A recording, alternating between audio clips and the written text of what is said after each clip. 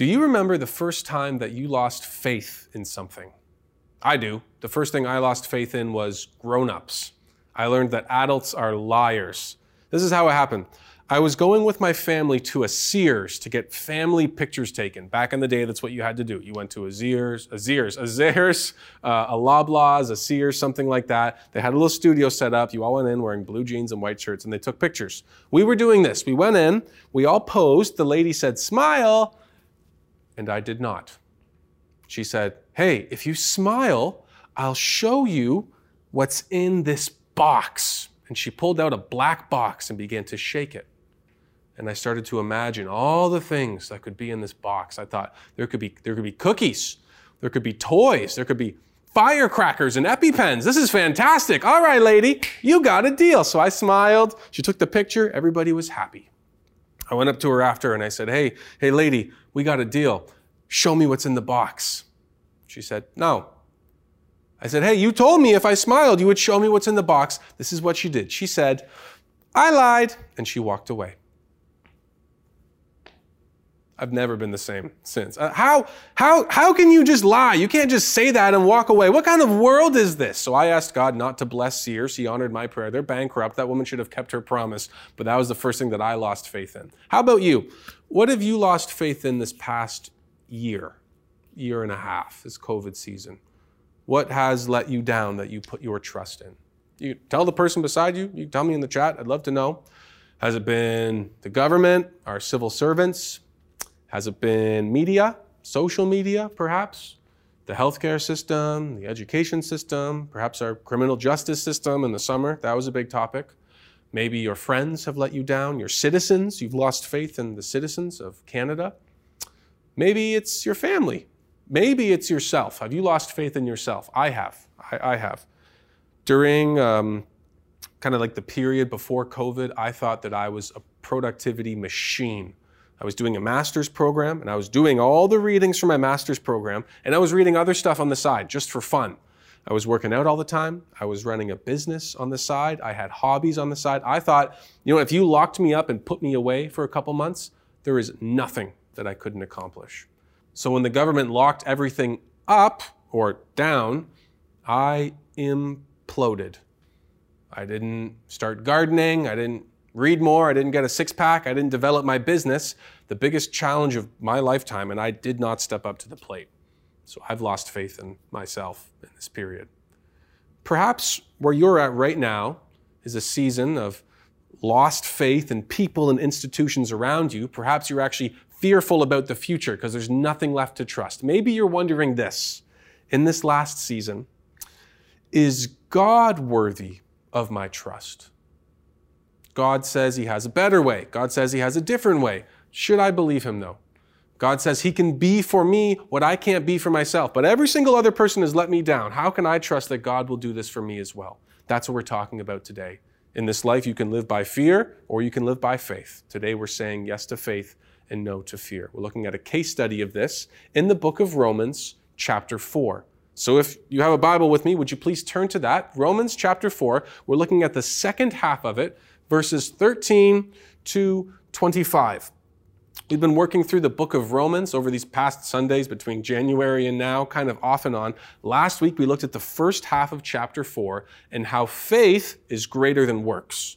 Paul's making this argument that faith is over works.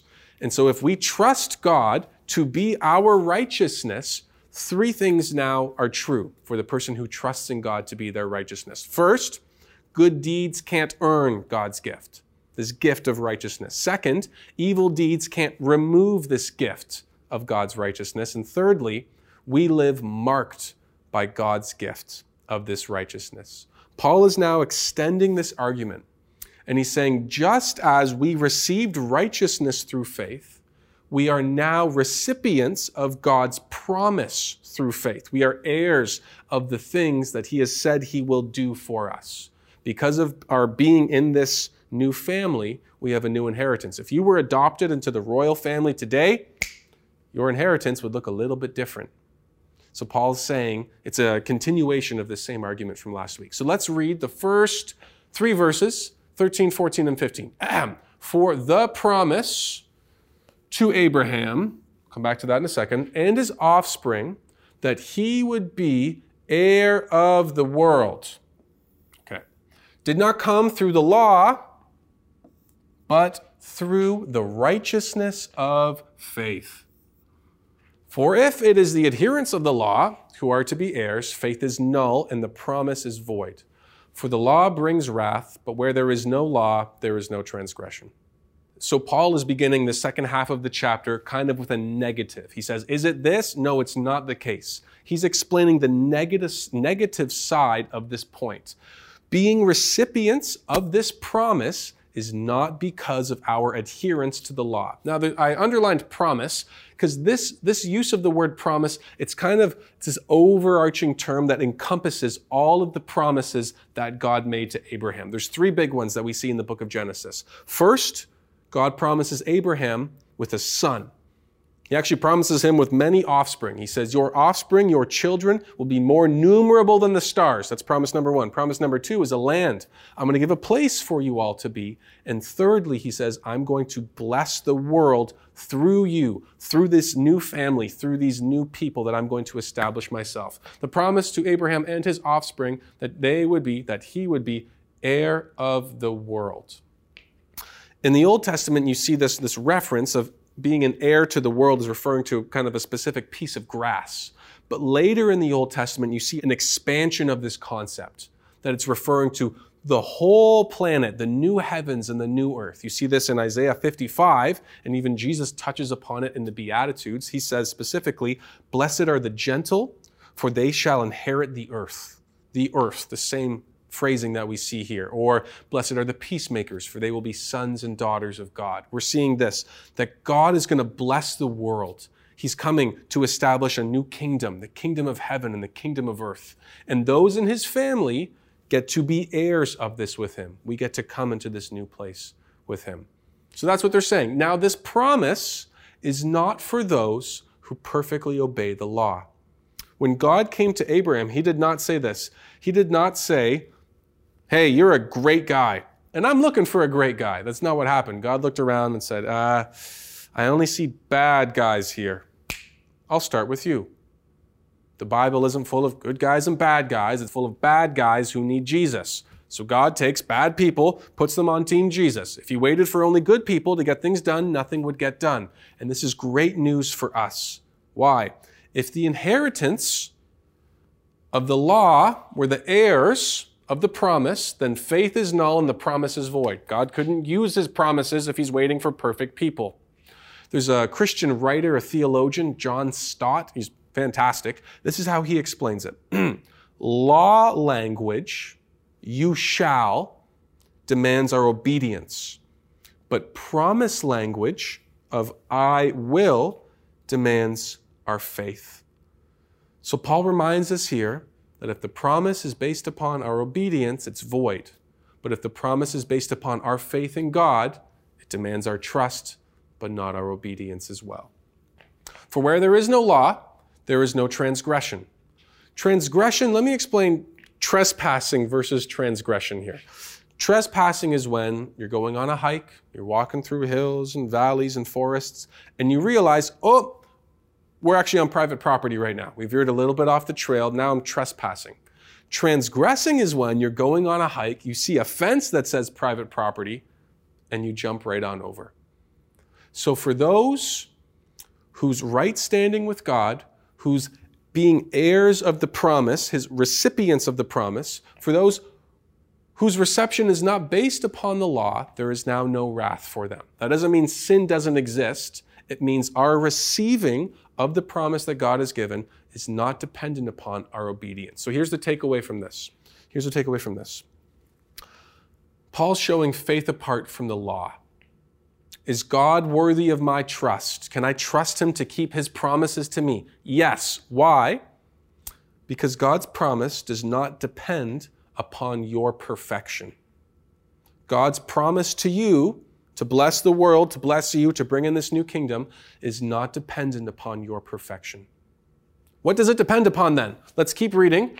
Continuing on, verses 16 to 17. This is why the promise depends on faith.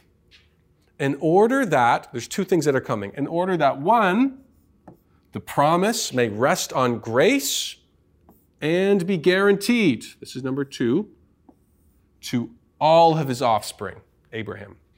Not only to the adherents of the law, but also to the one who shares the faith of Abraham. Shares, and there's that faith word.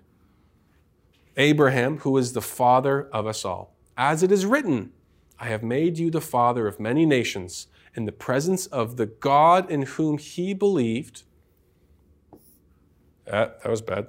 Whom he believed, who gives life to the dead and calls into existence the things that do not exist.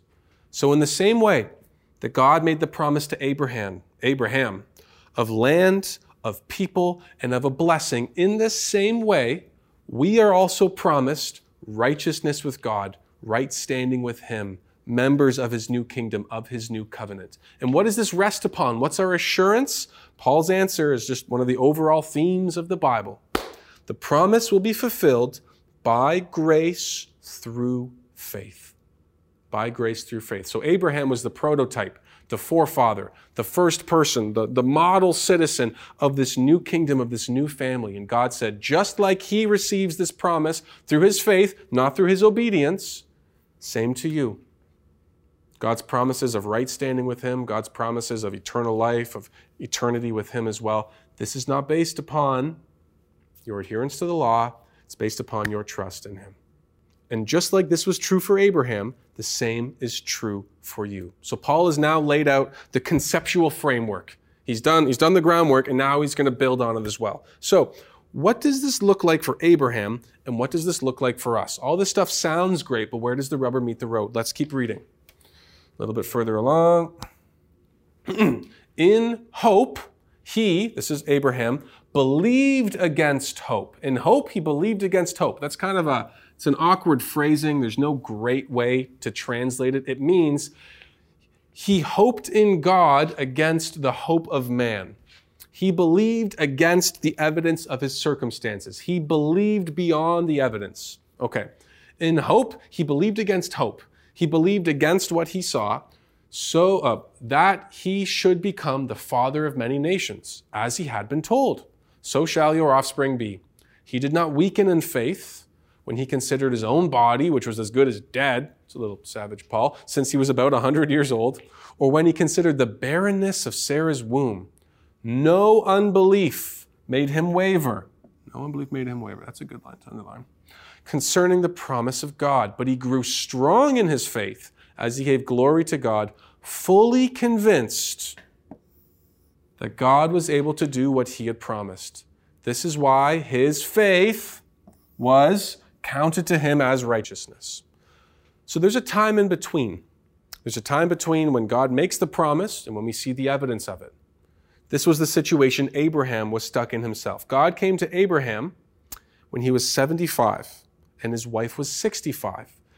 And he said to them, you will get a son from whom will come a great nation, will come many people, and from these people will come a Messiah, Jesus Christ, the Son of God, who is going to bless the world. Who wants to start their family when they're 75? That's a tough thing to hear. His wife was 65 and they had no kids. What 65-year-old women want to have children? God, please give me a baby. I want us both to wear diapers at the same time. No, that's a hard truth. That's a very hard truth. Some of you, if you had 3 kids and God said, I'm going to give you 1 more, you would think, oh no, Lord Jesus, 3 is enough. I'm getting 8 hours of sleep now. If God said to you, hey, an innumerable amount of children are going to come from you, what would you think? Honey, we got to get that Costco membership. We got innumerable children coming. I want half-a-pound muffins. I want bulk diapers. We need some salmon fillets. Let's go, let's go, let's go. Now consider also this. Sarah's womb was a tomb. She was barren. They had no children whatsoever. They tried all the methods, all the tricks, and Abraham believed against hope. He believed beyond the evidence around him, and he looked at things according to the divine perspective. Believing against hope is the God factor. Faith is trusting in what God says until we see what God does. Faith is this internal conviction that leads to an external action. Let me tell you what faith is not. Faith is not just positive thinking. God speaks over us. This isn't us speaking things over ourselves and holding on to the positivity of those words. Faith is not just cheap optimism. It's not just looking on the bright side of things, because sometimes there's nothing bright to look at. Faith is not a fleeting feeling, but it's a concise conviction. If your faith depends upon how you feel, your faith will oscillate when your emotions and hormones do as well. God makes them wait 25 years. Now, here's something that confused me when I first read it. It said, no unbelief made him waver concerning the promise of God. But what happens with Abraham and Sarah when they receive this promise? Hagar, right? We talked about that last week. They went to another woman and said, well, maybe God wants you to have this child through her. Abraham, why don't you sleep with her? She got pregnant. That wasn't the child they were talking about. So what does this mean about Abraham's wavering? This confused me. I looked at it in the original language, the Greek, if you will, and this is referring to the fact that Abraham did not adopt a permanent, persistent pattern of doubt and distrust of God's promises to him. Now, he did have periods of doubt. He did have periods of disbelief, but not unbelief. What's the difference between doubt and unbelief in particular? Unbelief is leaving the struggle. Doubt and wrestling is staying in the struggle. So real faith isn't perfect. Real faith is faith in a perfectly faithful God. Even when we are faithless, he is faithful. Things gain strength when they're tested. It says right here, but he grew strong in his faith. Faith gains strength when it's tested. You go to a gym to get stronger. Why? By picking up heavy things. It tears the muscles. And so faith too, when it's flexed, when it's used, gains strength. Abraham had to wait 25 years. 25 years, he had to hold the promise until he could hold his baby. You hold God's promises until you hold the reality that God has prepared for you. And in many ways then, Abraham foreshadowed the definition of faith that we see in Hebrews 11:1. Faith is being sure of what we hope for and certain of what we do not see. So just as we saw faith apart from the law, here we see faith apart from sight. Is God worthy of my trust? Yes. We don't have to know how God will do it to know that God will do it. So can I trust him? Yes, we can. His promises don't depend upon our perfection. And two, God's promise doesn't depend upon our comprehension. Think of a parent driving their car and the 4-year-old's in the back seat. Where are we going? Going to church. Do you know where you're going? Yes, I do. Are you sure you know where you're going? Yes, you can't write your name and you wet the bed every night. Stop asking me questions, okay? If that gap is true for a parent and a child, imagine how much larger this gap in comprehension is between a finite human and the all-knowing, all-powerful God of the cosmos. God's promise does not depend upon our comprehension. All right, now let's keep going on and look at what this means for us. Paul is now going to apply this, the whole chapter. He's going to contrast the faith of Abraham and the promise to Abraham and the faith of all Christians and the promise to us. But the words, it was counted to him, this is Abraham, were not written for his sake alone, but for ours, that's us also. It will be counted to us, counted, that's that accounting language, credited, deposited to us who believe in him, not who perfectly obey the law, in him who raised from the dead Jesus our Lord, who was delivered up for our trespasses, that's our sin, and raised for our justification, that is right standing with God. Paul is pulling points from the whole chapter and saying this is what it means for the Christian today. Christians, like Abraham, share their justification by faith. And God as the object of that faith, a faith that is credited or counted apart from obeying the law, apart from circumcision, apart from comprehension of the promise, apart from perfection in our obedience to earn this promise, it is a crediting that is earned purely by grace through faith. And now by faith, we are heirs to God's promise to establish a new kingdom, the kingdom of heaven, new heavens and new earth, a place where sin will not be counted against us, a place where we will share in the justification that Christ has paid for us, a place with no more sin, a place with no more pain, a place with no more evil, a place with no more death. Let's compare this. Abraham and us. What was Abraham's object was God and his promises about the future, specifically descendants and blessing. That's what Abraham trusted in God for. We trust in God about his promises for the future, forgiveness of sin, eternal life, the whole canopy of blessings in the kingdom of heaven. Abraham's evidence was God's power manifested in resurrecting an aged couple's reproductive ability, a 75-year-old and a 65-year-old who were already barren and then had to wait 25 more years. For us, the evidence of God's faithfulness to his promise is his power manifested in resurrecting his son. We just saw him who was handed over for our transgressions and raised for our justification. The perspective Abraham had to look forward in complete faith to an event that had not happened. Abraham knew a lot less than we did. And in many ways, he trusted a lot more than we did. Abraham did not have the Bible. The Bible was not written down. And he trusted God for it. He had not seen Jesus come, live, die, and rise. But our perspective are those who look back to an event that has already happened and is historically verifiable. The result is this. Faith results in Abraham being credited with righteousness, and the same is true for us. Faith results in our being credited, our being deposited, our receiving righteousness that we did not earn. And we are now heirs to God's promise. Paul is saying this, look, if the tomb is empty, the future is full. It's full of hope. It is hopeful. We can trust in God. We have evidence of a God who keeps his promises and a God who will keep his promises. So you don't need to know the future, but God does. You can't prepare for an unknown future, but you can follow the God who has a future prepared for you. This is what faith looks like. God replaces our fear-filled future with a faith-filled future. So as the world looks around for things and people and places and institutions to put their trust in, and as their faith is once again, yet again let down, we are people that proclaim faith in the face of fear.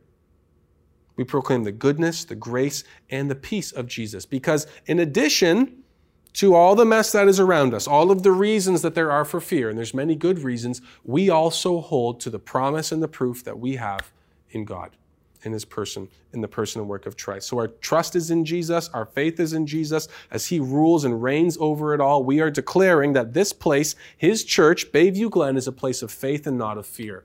We're declaring this season, this year, is of faith and not of fear. And maybe things are going to get worse. And guess what? God's promises and God's grace are going to look even better. So for the Christian watching today, where does your faith lie? Where does your trust lie? Where is your hope for the future? Is it in the economy? Is that where your security is? Is it in the government? Is it in the government's laws? Are you waiting every single 4 years for a new Messiah to come?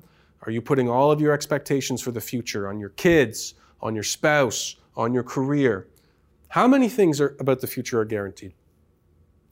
Donut, nothing, zero, nothing but Jesus. So when we don't know what the future holds, we cling to Jesus who does.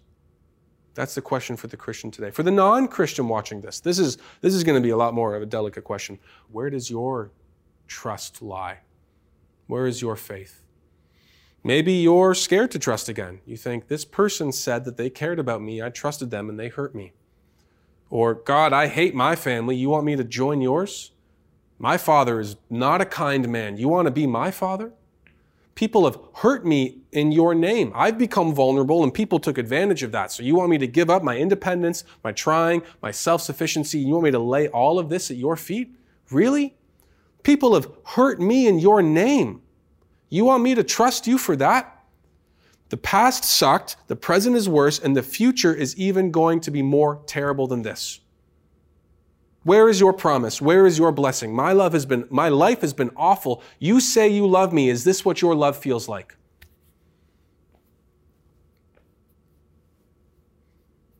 This is how I would answer that question. Have you met Jesus? Not the concept, but the person. Do you know him? This is what God's word says about it. 1 John 4:18.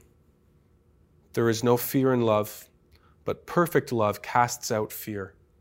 For fear has to do with punishment, and whoever fears has not been perfected in love. So are you scared to trust again?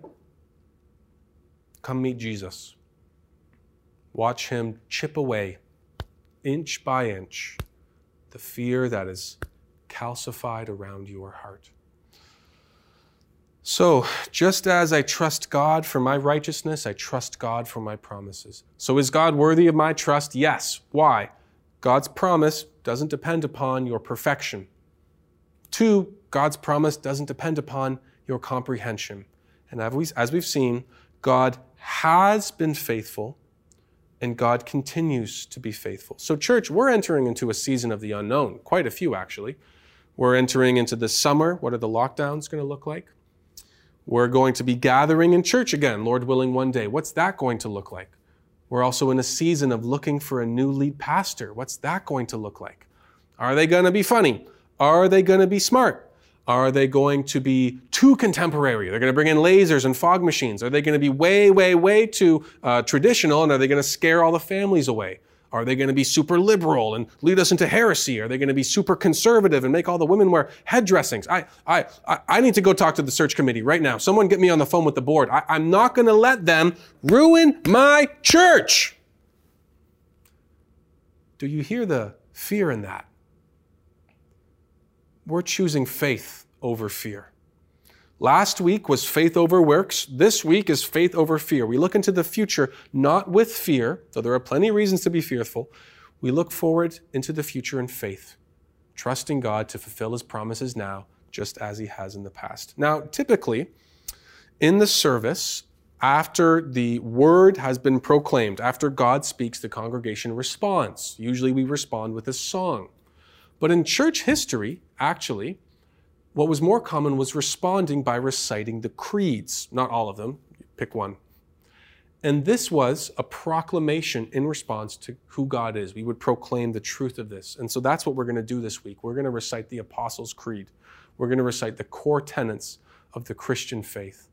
And for you this week, maybe you're proclaiming this from a place of trust and a place of faith. Maybe this week you're proclaiming it to yourself. Maybe you're proclaiming this from a place of weak faith. Either one of those is appropriate.